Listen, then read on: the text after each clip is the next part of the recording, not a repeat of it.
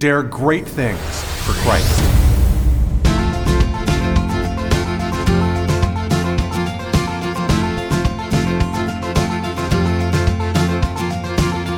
Christ calls us to dare great things. In the marketplace, as well as in the mission field, there has never been a time like the present for the spirit of the Catholic entrepreneur. Now is the time for men and women of great courage and great vision to engage our church and our culture. Now is the time to dare great things. And here is your host as we dare great things, Father Nathan Cromley, the president and founder of the St. John Institute. Christian leaders follow Christ. Even though it seems contradictory to say that leaders follow, this is what makes our leadership special. It's not about us. It's about Him and the influence that He gives to the world through us. The Virgin Mary demonstrates this admirably in her own life. She is Christ's perfect servant by doing everything that she can to make Him known and loved. We can see this throughout His apostolic life, but especially at two key moments. All right, everybody, so let's talk now about our leadership. And right away from that term, I want to be really clear. Leadership is not defined for Christians as it is defined for worldly people. Not that worldly people are bad or that the world is bad in this particular scenario. It's just that we have something unique to offer.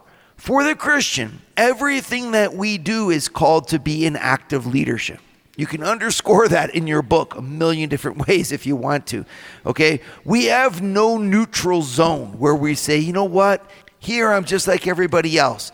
Here is where I follow what everybody else does. Like, even if there's ways and levels at which we, accustom ourselves to social mores and we do things like everyone else, Christianity is by its nature always assertive. Okay, you are a member of the body of Christ. Okay, this is not a small thing. It means that you literally are attached to Him in a way that He radiates His presence and His influence into the world through you. Okay, so as I'm looking out at you, I'm saying, well, many of you just don't really realize that. This is new news, okay? But it shouldn't be. In fact, this is the beauty of what a Christian is. A Christian is like a mirror. The light comes in through the sunshine, for example, through the window, but the mirror takes that sunlight and it moves it into the corners of the room, into dark areas of life where otherwise the sun would never hit.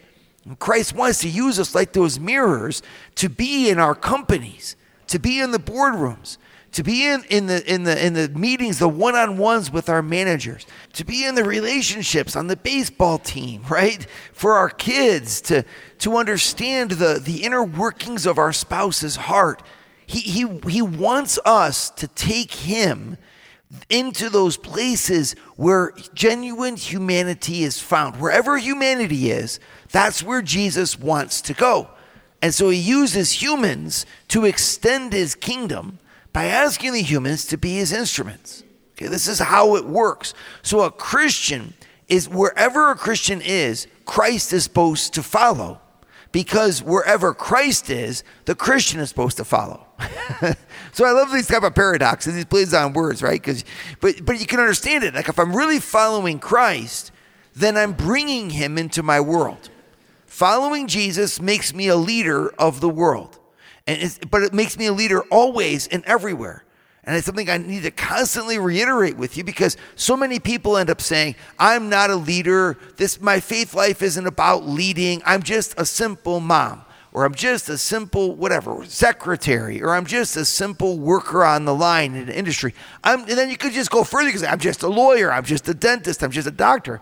In the end, everybody is just a something if you want to look at your life that way. But you're not called to define yourself as a Christian like the world defines you and say, well, I'm just doing my job. It's more than that. When you're a Christian, you're bringing Christ into the world through your job. You're bringing Christ into the world through your family. It's no small thing to lead a family. And that means that everything that I'm doing is in one way or the other coming from that deep orientation in my soul to make Jesus known, to make Him loved. And that's because when I became His disciple, I was sent by Jesus as a member of his body into this world as a priest for this world, okay, which means that I'm supposed to bring the world to God and bring God to the world, to make an intermediary of grace and holiness wherever I go, to be a prophet, which means to speak the word of God in truth into this world, right, to guide it by a word that comes from above, and then a king, which means literally to use my influence and the authority that I have in this world in order to govern the world correctly, to bring the world to its fulfillment, right, in Christ. And so everything that I'm doing is going to flow from that, from helping my kids learn how to tie their shoes to making sure that my husband is built up in the Lord and is given the support that he needs, to making sure that my wife is taken care of and is radiating beauty and grace everywhere that she goes and has her head held high, to making sure that my company glorifies God by the culture that's within it and the way that we work and what we do with it. I mean, so in other words, I'm always busy working for the Lord in everything that I'm doing. Okay, it might not even look like work. It might not look like leadership. But if in fact I do it intentionally, and I do it in a way that's aligned with the goodness of my soul, well then I am bringing God effectively into this world. And that's what a Christian is. Christians are assertive. Christianity is an assertive religion. We are not neutral. There's no place in Christianity where we simply say, well, here, this isn't where Jesus reigns, right? Jesus isn't called to reign here. This is just where normal stuff is. This is what a lot of people think. We kind of have like our religious sphere and then our normal sphere. And that's not the way we need to look at it. When you look at it that way, in a real sense, you're allowing the normal sphere of your life to be deprived of the beautiful radiance that comes from your faith. I mean, why would we want the earth to not be touched by heaven? And why would we want our work to not be transformed by grace? Think about it. Why would we let our culture, wherever we are, in whatever aspects we're talking about, why would we let it be foreign to the great and good news of the love of God and the life of God that flows through us into it? I don't think we ever should. I think on the contrary, it's up to us to have that kind of drive inside of us, right? To not let things stay neutral, but instead to bring the hope, the beautiful love that charity is in our hearts, the fire of God there where we live. And that's up to us. But to do that, of course, that's the goal. And that's why Jesus made his disciples. Now, this is why he came into the world. This is what the beauty of his apostolic life was. He left Nazareth behind in order to preach the gospel, to preach the kingdom of heaven, and to make the relationship with the Father a part of every aspect of the world of his time. And then, of course, he sends the 12 apostles with a mission to do the same. And that's all wonderful. And those 12 apostles become the structure of the visible church, which is then extended through the presbyters, through the priests, as an extension of the apostles, but into the hearts of the baptized. In a very real way, then, every baptized person is given that same mandate, that lived out differently, lived one as a baptized person, another as an ordained minister, but given the mandate to take the gospel into every aspect of their life, into every aspect of society. And that mandate would have also been, of course, lived in a preeminent way by Our Lady, in a way unlike any other, in a way better than any other. And that's what I want to look at, because you might not be able to follow the apostolic call to be an ordained minister in the church. But you can indeed, and you must follow this call of all the baptized to be a priest, a prophet, and a king there where you are. And there, Our Lady becomes an amazing example of it. She wasn't St. Paul, she wasn't St. Peter, but she was, in a way, the mother of St. Paul and the mother of St. Peter, because she lived what on the inside, what they had in their hearts from Christ, and she lived it better, more perfectly, more intensely. And therefore she can teach them how to be the best leaders of the church and the best leaders in the world as possible, and she can do the same for us. Would you like to hear more from Father Nathan? Join the St. John Leadership Network and receive a 2-minute glance at the gospel every Sunday morning right to your phone. To learn more, go to www.stjohnleadershipnetwork.org/member and join for free today. Now, in the gospel, there's not a lot written about how Our Lady followed Christ during his apostolic life. You just have to admit that. There's not a lot there in the scriptures, but there are 2 scenes that I really want us to look at. And the first is a scene that's seldom commented on, and it's in John chapter 7, verses 1 to 5. In it we read, "After this, Jesus went around in Galilee. He did not want to go about in Judea because the Jewish leaders were there looking for a way to kill him." Okay, so it explains very clearly that he had an intention. He did not want to go to Judea. Judea is the southern part of the kingdom at the time, right? He was in the northern aspects, and he didn't want to go to the big city, into Judea. And he says because the leaders were looking for a way to kill him. But when the Jewish festival of tabernacles was near, Jesus' brothers said to him, "Leave Galilee and go to Judea, so that your disciples there may see the works you do." Now, right away, that word, Jesus' brothers, doesn't mean his blood brothers in the sense of immediate kin. It means his extended family, his cousins, his nephews, the bigger part of the family, because, of course, Mary only had Jesus. She didn't have other children. But the point isn't that. The point is that here you've got his kin approaching him, a family situation. Now, Jesus at this point is, 31, 32 years old? And he's got his brothers come around him and they say, "Leave Galilee, go to Judea, so that your disciples there may see the works that you do." So they're saying to do exactly what he does not want to do. And they give their own reasoning behind it, their own motivation, right? So you have pressure here coming onto Jesus. Don't follow what you know is true in your heart. Don't act out of your own convictions. Act out of our convictions. Okay, so you have a pressure here being exerted upon him from his own family members. In verse 4, they go even further. They say, "No one who wants to become a public figure acts in secret. Since you are doing these things, show yourself to the world." So not only do they tell him to do something that other than what he's already decided that he's going to do, but they justify it based upon a kind of common wisdom. Isn't it amazing?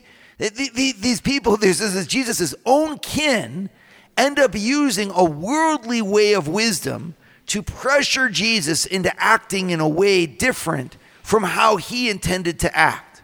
Isn't it? It's amazing because it's like they are not following him.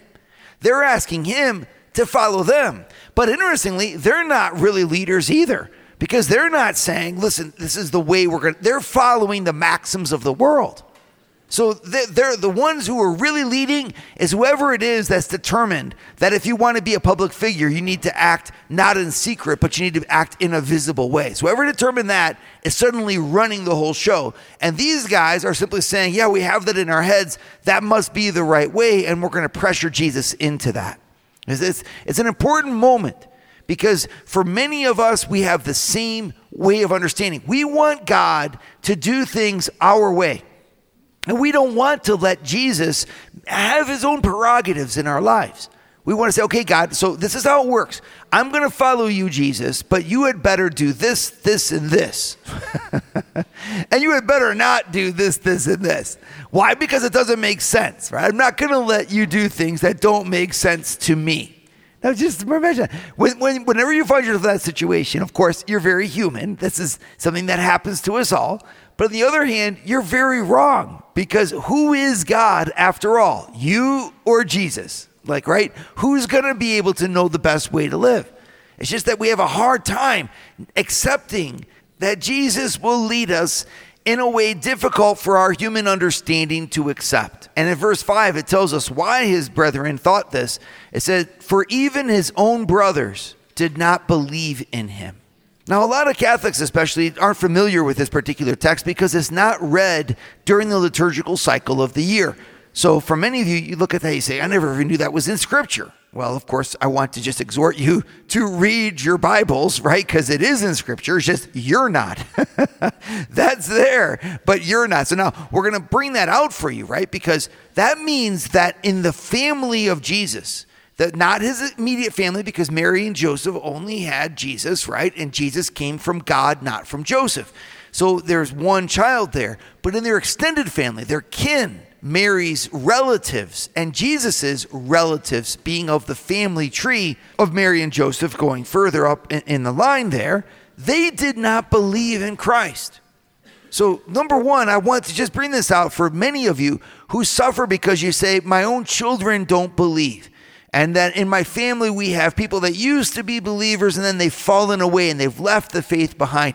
And you feel like such utter failures almost. And some people even feel like that's a cause of rejection. Like I'm so imperfect and so flawed in my parenting that my kids don't believe anymore in the faith.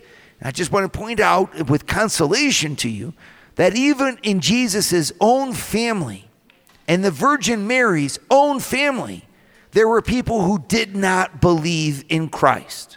Okay, so they fell away even in and I thought isn't that just remarkable and consoling for all of us to remember this and to see Mary shared our sorrow. How deep she must have been, in sorrow about the fact that her own kin wouldn't believe in Christ. They wouldn't even follow him. And yet she did. She followed him all the way to the cross. And she followed him all the way to the tomb. And she followed him all the way through the resurrection, even when others didn't. And this is the very first lesson that I see here for Our Lady in her leadership, to be free from what other people decide to do. As we go through our lives as Christians, we need to be able to have that freedom, the meekness of heart, meaning a heart that is unperturbed by all the difficulties that come our way, because we are in the hands of Christ. We have made our decision and our commitment to him, and now we follow in that footsteps, regardless of whether other people follow or not, regardless of whether people understand or not, wherever he leads us. Okay, so this is a real determination, but it gives us that freedom of heart that allows us to then lead other people in the footsteps that Jesus has marked out for us. And here Our Lady is just an amazing example. Not only will she lead them here, but she will end up leading them as he leads us through that terrible dark valley of the cross. Would you like to start your Thursday mornings with a scriptural leadership lesson? Join the St. John Leadership Network, where Father Nathan hosts a 30-minute call at 6:30 a.m. in all 4 U.S. time zones. To learn more, go to www.stjohnleadershipnetwork.org/member. and join for free today.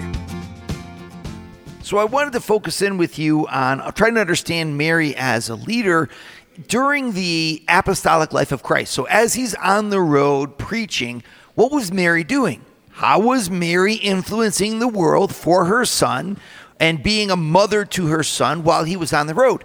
There's a lot of different things you can suppose. There's a lot of different, advantage points on this, and many different believers, many different saints have different, understandings of this. But from just the point of view of Scripture, there's not much. There's not many references to Mary's activity in an overt way during this period. And there's one, however, that's of importance that I want to look at with you, which is Matthew chapter 12, verses 46 to 49. It says, while Jesus was still talking to the crowd, his mother and brothers stood outside wanting to speak to him.